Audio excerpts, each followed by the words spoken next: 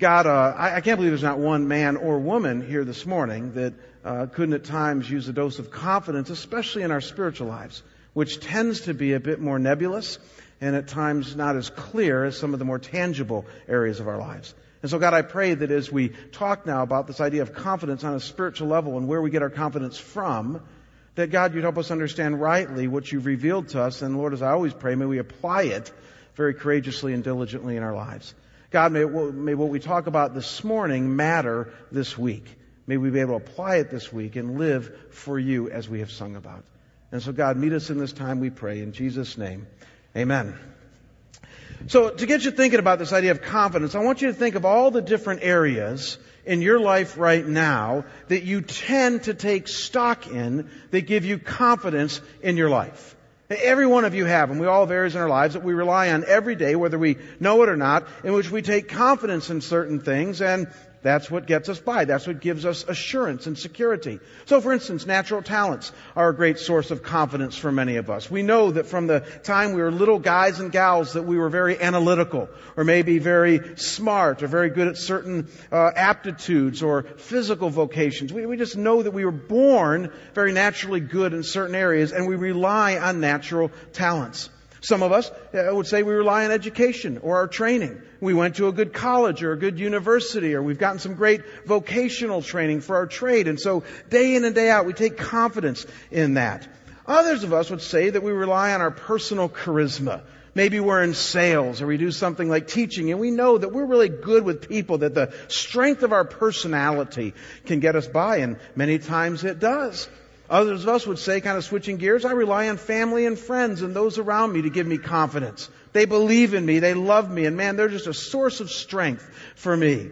While still others of us would say, well, come on, Jamie, let's just talk about the elephant in the room. We're Americans, we rely on material things to give us confidence. We've amassed some wealth, even in the recession, and we've done pretty good for ourselves, and we rely on those material things throughout our lives. I mean, think about it, folks. So many things that give us confidence in our lives that allow us to have an air of security even when things get tough. We've done pretty well for ourselves. Most of us are fairly confident people, at least when others look at our lives from the outside. But then we get to our spiritual lives, and tell me if this isn't true, and we realize that it's a different ball game. We realize that all the different things that we rely on day in and day out for our confidence don't quite fit so neatly into our walk with God. I mean, education is not going to give one confidence in approaching God. Do we all understand that? He's not all that impressed with where you went to school. Personal charisma isn't going to get prayer answered. We all understand that, right? You're not going to kind of talk God into it if He doesn't want to do something. He's not impressed with your personal charisma. And natural talents, as we say quite often around here, aren't going to get you into heaven. I mean, they're not going to give you any assurance of heaven any more than other areas of your life, because natural talents are what you begin life with. They're not what you end life with. And so the question becomes, if not these things, if not all the things that you and I rely on day in and day out for confidence, then what? What are the things that will truly and surely tell us that we are God's and that He is still active in our lives? Even during those times when we are most shaken, when we're tempted to lose confidence that God is in our lives and that He's front and center, how can we get that confidence back to know that we're on the right road with Him? And as we dive into 1 John chapter 5, as we turn the page to this chapter, he's going to talk about this. And he's going to give us some things that will help us gain confidence in our walk with Almighty God. And before we even get to what those things are, let me give you his main point of the first 13 chapters of first 13 verses of 1 John chapter 5. Because he wants to assure us of something here. And that's this. Look up here on the screen. And that is that you can have confidence and assurance that you are truly God's. Some of you didn't know that walking in here this morning. We just might as well lay it right out. You can have confidence and assurance that you are really God's. You don't need to wonder about your security and assurance as a believer. That both right now, as well as eternally, John is going to make it clear to you and I that we can absolutely know that God is in our lives, that we have a place in eternity and that place is with Him, and that no matter what you go through this side of heaven, He is always with you, even when you struggle the most. It's called the assurance of the believer, and John is about ready to lay it out in inarguable terms. So look at what he says in verse 13 of 1 John 5. This is fascinating. This is the end of the passage. He's wrapping up what his main point is. He says this.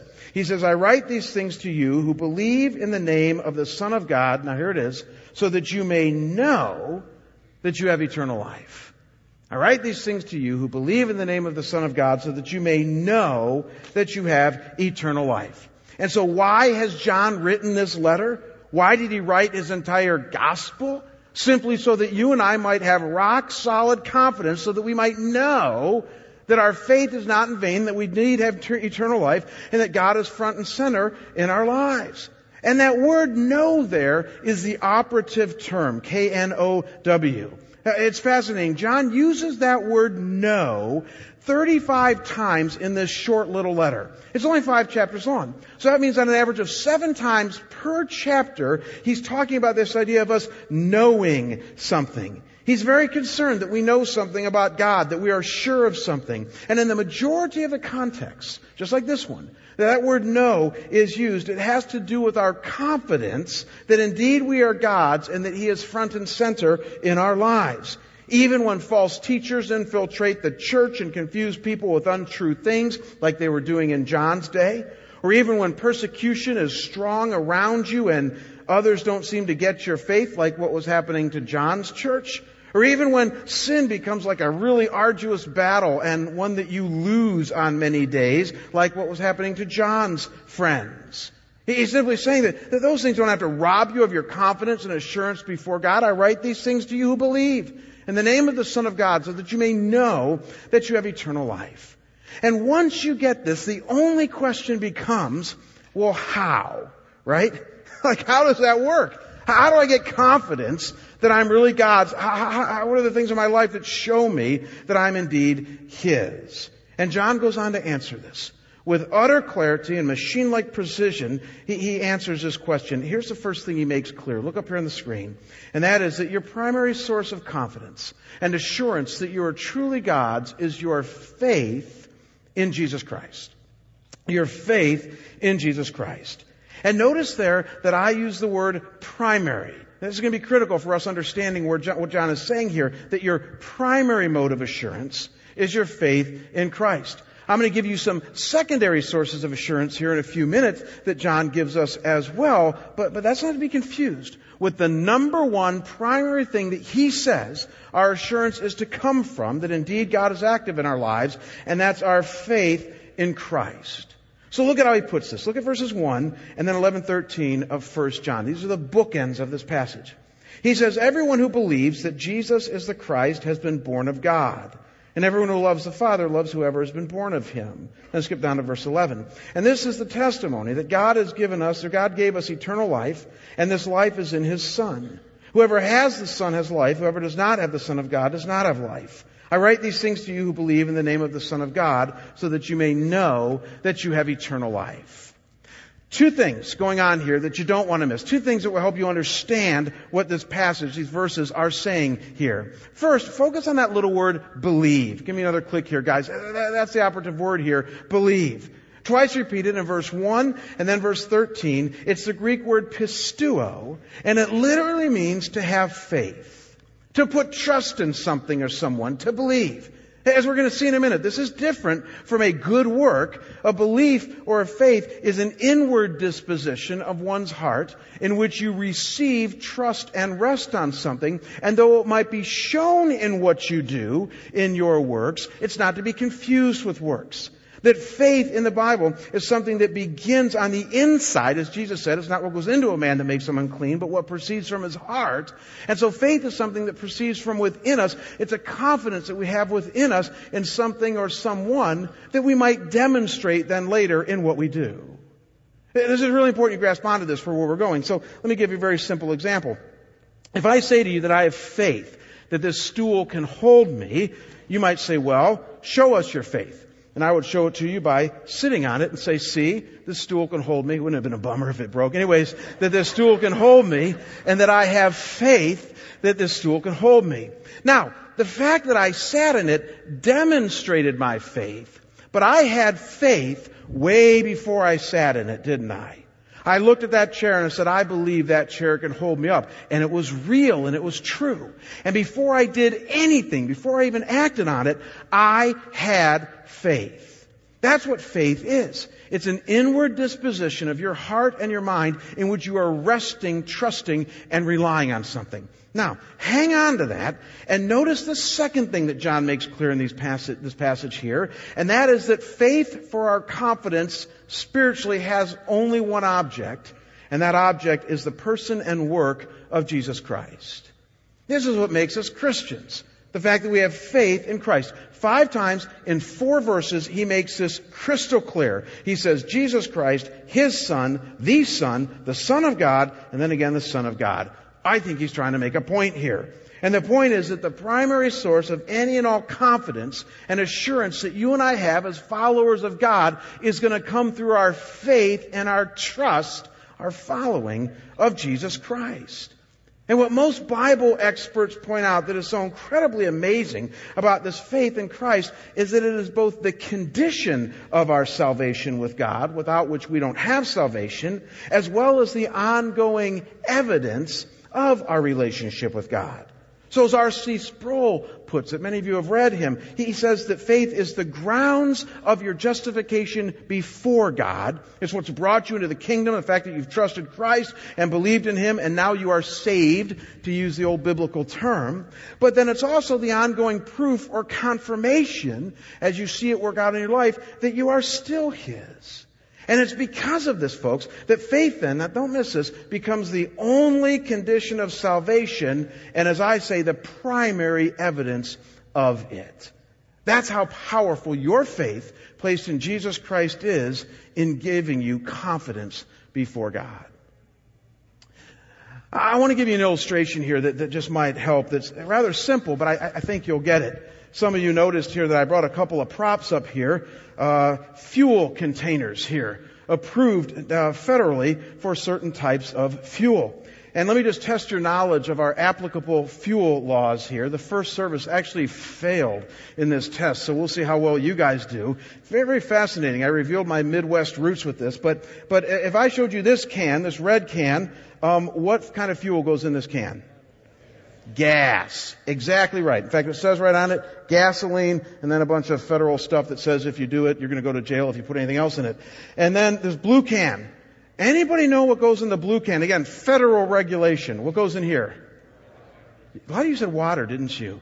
Wow, that just shows you're from Arizona. You're so water insecure. And I love you to death, but that's not the right answer. It's like, no, the right answer is, it says right on it, kerosene. It's true. Somebody pushed back on me in the first service. It's not kerosene, it's water, aqua blue. And I said, no, it's really not. I said, it's kerosene. Federal regulation, blue means kerosene. I guess a redneck from the Midwest would only know that, but I do know that. And so this is kerosene. Now, bear with me here. If I was to bring your car up here on the stage, your car that you're driving here today, forget about whether you have a diesel car, let's not confuse the illustration, but if you have a regular car, and I asked you, which can do you need to use to put the right fuel in your car, which can would you choose? The red one. Exactly. Because we all know that gas is the only fuel that the majority of our cars will run on. Let me ask you a question. What would happen if instead you used the blue can and put kerosene in your car? Does anybody know? It probably wouldn't run. I mean, it might run just for a very little time, but here's what kerosene does. Though it is a flammable liquid, kerosene is much thicker, and when it combusts, it turns into a pasty gel, and so it would combust inside your engine, and it would very quickly clog up your fuel jets, and your engine wouldn't run, and you need a complete engine redo because you put kerosene in there other than gasoline. So we all know from our experience, you'll see where we're going here in a minute here, that the red can of gas is the only type of fuel that can ignite the engine of your car. Now hang on to that. And let me ask you an even more simpler question, but you'll see what we're doing here in a minute here. Taking this analogy even further, what part of the car does the gas go into? The gas tank, right? Like, duh. But think about it. There's like at least 5 other spots that you could put gas into, right? You could put it in your power steering fluid. Don't do that. You could put it in the oil chamber. Don't do that. Automatic transmission fluid, the radiator. I mean, there are plenty of other spots you could put the gas in, but I also have learned that if you want your car to run, you got to put it in the gas tank. So don't miss this. One type of fuel that your car can run on, and only one spot to put it into. The red can into the gas tank, a simple lesson that every one of us have learned here today. Now here's where we're going with this. When I turn these cans around, you'll notice that this red can, I'm going to ask you to just go with me on this, symbolizes our faith. And this blue can, I'll explain this in a minute here, symbolizes good works or our works. And here's the point that John is making. He is saying that there is only one type of fuel that can ignite your spiritual life for salvation. And that is faith. Only faith. And he's saying that there's only one place for you to place your faith in, and that is Jesus Christ. So just like we know with our cars, there's only one fuel, one place, we all admit that. John is saying, same with your faith. That you have faith, and that the only place for you to place that is in Christ for your eternal salvation. Any other place will not get your car going. The old Protestant reformers would say it like this: faith alone, in Christ alone, is salvation. With the key words there being alone. And yet here's where it gets tricky, is that you and I live in a world, and even some of us have come out of churches that have kind of said, yeah, it is about faith, but you know what? Good works also play into the equation for our salvation. That you also need to add a little bit of kerosene in order to ignite your car. You got to make sure you got enough good works going on in there. And they teach that if you have good works plus your faith, then certainly you're going to have salvation. The only problem is that God says you can't do enough good works to earn salvation. You can't do enough good works to appease and please a holy God. So bringing good works into the equation of salvation is kind of like adding kerosene into your gas tank. It's just going to muck everything up. But then others of us, and this is how tricky it can get, other people say, well, yeah, it is only about faith, Jamie, but you know what? It's not just about faith in Jesus, but you got to place your faith in other things as well. I mean, let's not be so intolerant.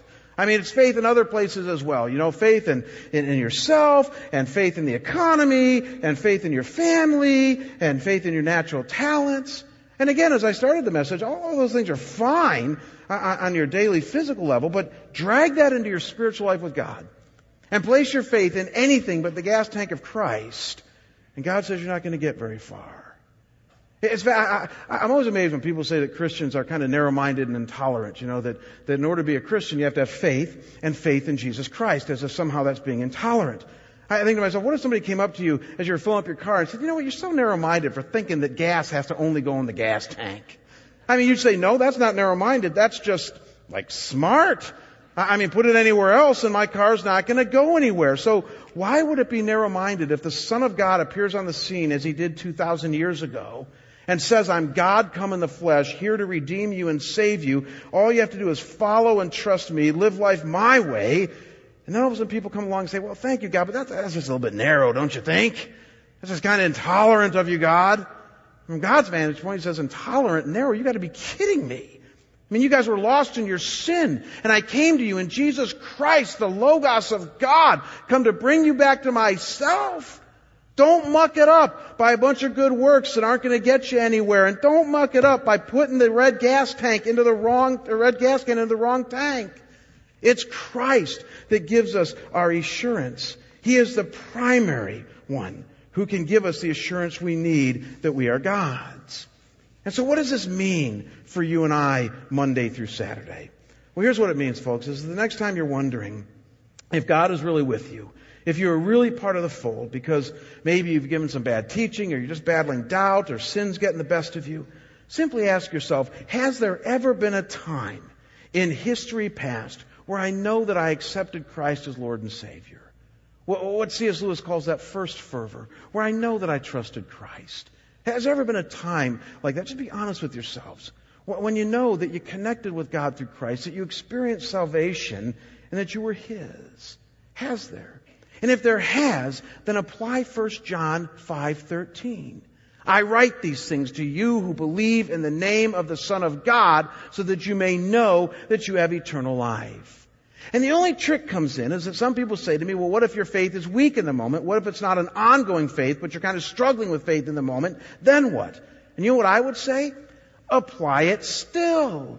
I mean, God knows in His grace that we get tired, that we get weary, that we go through dark nights of the soul, and that there's times we don't see very clearly because of confusion and doubt and hopelessness and discouragement. And God can relate to that. Jesus can. And again, in those times, just ask yourself that though I'm not seeing clearly now, was there a time when I know that Christ was in my life, that I trusted Him, and was that real? And when you're honest with yourself, if it was, then church, take assurance. Have confidence that He's not left you. That your salvation is secure. Not because of you, again, it's not a works thing, but because of Him. And I'm telling you, this is very powerful day in and day out. When you're battling things out there, that you know how much He is with you and how secure you are in His activity in your life. It was 5 years ago this year. I was pastoring in Cleveland, and I got really close to a single mom there who was my hairdresser. Ginny, I'm not going to make you insecure here. This is not you. It's Tina. And Tina was my hairdresser. Okay, call her my barber. I don't go to hairdresser. She was my barber, and she had just come to the Lord. And a single mom, had a very rough background.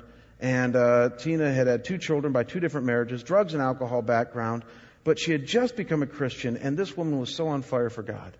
She was so excited that as a pastor, I was coming to get my hair cut from her, that she would book me for an hour rather than a half an hour. And she would cut my hair so short because she'd just talk the whole time and tell me all the things God's doing. God's doing this, God's doing that. It's great, And I'd be, oh, thanks, Tina, And she was so on fire. Eventually, she met the love of her life, Gordon, and they got married. And Tina was 39, 2 kids, got married, and within 6 months of her wedding that I performed, they called me up with terrible news that Tina had stage 4 advanced cervical cancer. And she would be dead within a year. And indeed she was. And it was just terrible, terrible news for her. Very tragic. Very tough for her 9-year-old son. Very difficult for Tina as a new believer in Christ. For that next year, I visited her on a regular basis. She had a wonderful little Habitat for Humanity home over in Aurora, Ohio, and I'd go there almost weekly to visit her. I'll never forget one time when I went to visit her, I took our worship pastor, and he brought his guitar, and Stephen was going to sing some worship songs to her. And I knew when I got in there that it was going to be a bad visit, because Gordon, her husband, gave me the look of she's not having a good day. I sat down next to her, I put my arm around her, I said, how you doing, kid? And she started to weep uncontrollably. And I said, what's going on? And in between her sobs, she said to me, I'm so scared of dying. And she said, and I don't even know who God is or where He is. I don't even know if I'm really saved. I just can't see clearly, and I'm so scared. Now, folks, let me ask you, what would you do in that moment? What would you say to her? We get in those positions, almost weekly with people. What do you say to somebody like that? I knew exactly what to say, because I've read 1 John 5:13. I looked at Tina and I said, Tina, look at me. I said, I want to tell you something right now. There's a lot of stuff I don't know, but this I know. I said, I know that you have come to the point in your life where you accepted Christ. I said, you cut my hair for an hour, and you told me all those things about what God has done in your life. I said, I saw you marry Gordon, and on that altar you had me play a Newsboys song in the middle of your wedding so you and he could worship together. It was tacky, but it was beautiful. I said, I have seen so many things in your life that have given me evidence that you have faith in Jesus Christ. And I said, here's the deal, honey. I said, right now you are so hurting, you are so beaten down, you're confused, you're angry. I get it. I might even be there myself someday. I said, but don't ever let that cloud the fact that you have come to believe in Christ. And even though you can't see it now, I see it. And I want to assure you, I write these things to you who believe in the name of the Son of God, so that you may know that you have eternal life. 2 months later, Tina called me from an emergency room. She was 2 days before dying. She was in hospice of Western Reserve along Lake Erie, and she was panicking about dying. She called me from the emergency room, and she said, through her sobs, she said, is it okay to go home? She said, I want to go home. I want to be with Jesus. Is it okay to go home? And through those telephone lines, I said, Tina, it's okay to go home. I said, He's waiting for you on the other side. Well done, good and faithful servant. 2 days later, I was by her bed when she breathed her last, me and her 9-year-old little son. Very hard for him to see. But she peacefully breathed her last. And through the eyes of faith, I know she's in the presence of God. It's a glorious funeral we did for her. Folks, that's about as worse as it can get. A 39-year-old single mother getting stage 4 advanced cervical cancer and leaving behind a 9-year-old son. It doesn't get much worse. And yet God was in that, giving this woman profound assurance to the point where she said, I want to go home to be with Him. And all I know is that if Tina can have assurance in that scenario, you and I win. We can have assurance as well in our own lives. But here's what it takes. I write these things to you who believe in the name of the Son of God, so that you may know that you have eternal life. Red can, the right tank. Are you placing your faith in Jesus Christ? If you are, walk confidently that He is yours. Now, very quickly, because we're about out of time, I mentioned to you that John, so that we do justice to the text, gives us some other secondary sources of assurance. Now listen very closely. I call these secondary sources of assurance, and we're going to go through these very quickly, because the primary one, the only condition of our salvation, is faith. But there's some other things, now don't miss this, that John says proceeds from your faith, that you're also going to see that are going to remind you that indeed you're His. Here's the list. The first one is loving others. Loving others. So look at how he says this, verse 1 and 2. Everyone who loves the Father loves whoever has been born of Him. By this we know that we love the children of God. And so John has already made it very clear in this letter that if we love other people, and this love stems from our faith in God, that's the key, not just some Oprah, New York Times bestseller list kind of love, but the kind of love that truly stems from your love for God into the lives of others. He said, be assured that you know God. 1 John 3 verse 14. I know it says, give me a click here guys on there. Yeah, it says 1 John 5. It's 3 verse 14. Says, we know that we have passed out of death into life because we love the brothers. Because we love the brothers. And so here's how this works. The next time you're struggling with your faith and struggling with doubt and wondering if God is really in your life, in addition to checking whether you've come to believe in Christ for eternal life, also check whether the love of God is being poured out from you into others' lives. And again, it's not like it's the blue can of works because it stems from your faith. It's just that, like we looked earlier, like sitting on this chair, it's an evidence of your faith. You love others. And so some of you today came here full of faith, with a trunk full of food to give to those in need. What an evidence that you love God. What an evidence, if it stemmed from your faith, that you are truly His. That's how it works. Do you love others? If you do, and it stems from your faith in God, rest assured. Secondly, he lists obedience and righteousness. Look at verses 2 through 5 of chapter 5. He says, by this we know that we love the children of God. When we love God, here it is, and obey His commandments. For this is the love of God, that we keep His commandments, and His commandments are not burdensome. And so John's already made this really clear earlier on in the letter, that another evidence of our faith is that we're going to do the things that the Bible says. Like, we're followers of Jesus. And so we follow His way, we follow His truth, we follow the New Testament teachings. And here's the deal. As you do that, in your own fumbling kind of way, because we're all imperfect, but as you do that, and you see yourself following and obeying God, guess what? You can have assurance that you are His. And then thirdly, he lists the Spirit within. Now this is interesting, the Spirit within. Look at how he wraps up this in verses 6 through 10. He says, this is who came by water and blood, Jesus Christ. Not by water only, but by water and blood. And the Spirit is the one who testifies, because the Spirit is the truth. For there are three that testify, the Spirit, the water, and the blood. Pause real quickly there. Water and blood, most theologians just simply take that to mean Jesus' baptism and His crucifixion. At His baptism there was water, at His crucifixion there was blood, and those are the two things that testify there to the truthfulness of Jesus' incarnation. His baptism and His crucifixion, His death on a cross for our sins. But then there's a third thing, the Spirit. Look at verse 9.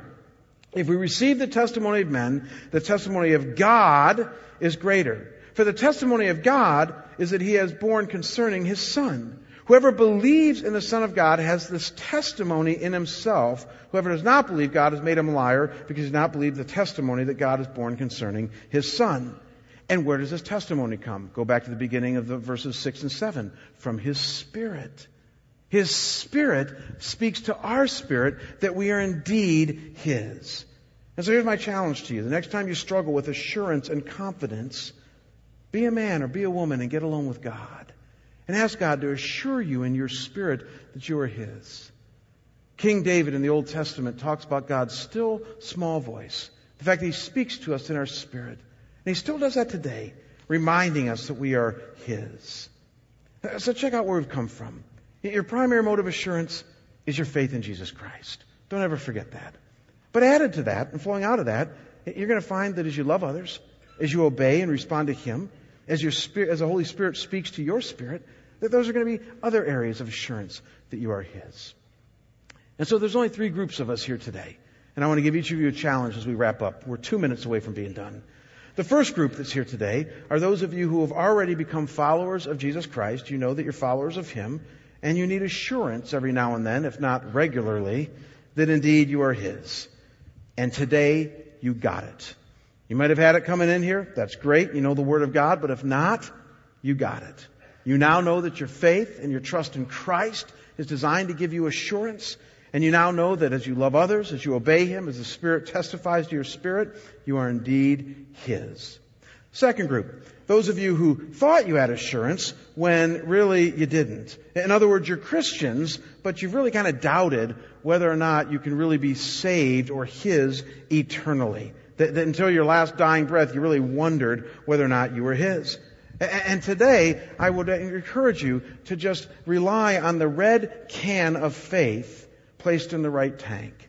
Avoid allowing all your works to be that which determine whether or not you are saved.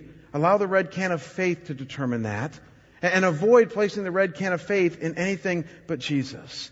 If you've waffled or wavered at all in your assurance, the red can of Christ placed in the gas tank, the red can of your faith placed in the gas tank of Christ is what gives us assurance. And then the last group are those of you who came in today knowing that you're a seeker, that you have not yet come to God through Christ, and as a result, you very naturally don't have assurance. And here's my challenge to you on Father's Day. It's really a question, and that is, could this be your day? Could this be your day? As many of you know, I didn't grow up in the church. Hardly went to church as a kid. March 11th, 1981, I woke up just like any other normal day. Little did I know that that was my day. That as a junior in high school, somebody was going to share with me the gospel of Christ, and it made sense. It just finally made sense for me. After all of my seeking, I finally realized that the answer to my seeking was found in a personal relationship with Christ that has brought me to God through the forgiveness of my sins. And that, as I've said quite often, my spiritual life that day went from black and white to technicolor. So maybe today's your day. Maybe the light's gone on in your head. I want to pray with you now. So why don't all of us, let's bow together and close in prayer. Our Heavenly Father, we thank You that we can have a great day of worship here at our church, installing Troy and Wendy and their family, having Paul and Nina here with us, giving to St. Mary's Food Bank and trying to make a dent in hunger. It's been a glorious day here at church. But Lord, I hope the most glorious thing that we also focus on, because it is the most glorious thing, is the sacrifice of Christ for us that gives us the chance of eternal life. And yet, Lord, we're realizing it's not some hedging of our bets as if it might or might not happen, that it can be a sure chance if we place our faith and trust in Christ. Invite Him to be the leader, the forgiver, the Lord and Savior of our lives. And Father, I got to believe that there are some here today that are ready to do that. So right where they sit, Lord, they admit and they thank You that You made them, that You love them, that You created them in Your image, but that, Lord, sin has made a mess of our lives. We all can admit that. And sin separates us from You. We feel that distance. But Lord, today they want to come home to You, to believe and trust in Your Son Christ for eternal life.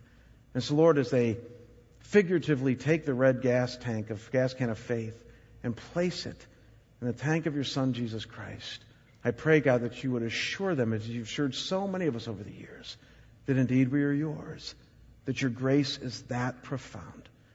And I pray, Father, that as that happens, that you would give somebody this moment here today that initial burst of assurance, that fruit of the Spirit, joy, peace, patience, gentleness, kindness, that indeed they are yours. God, we want to live for you. That's what we're all here to talk about. And so, God, this week, help us to apply these things we've talked about. When we're tempted to doubt, may we lean heavily on your Son, Christ, using the faith you've given us. And we pray these things in Jesus' holy and precious name. And the whole church says together, amen. God bless you. Happy Father's Day. We'll see you next week.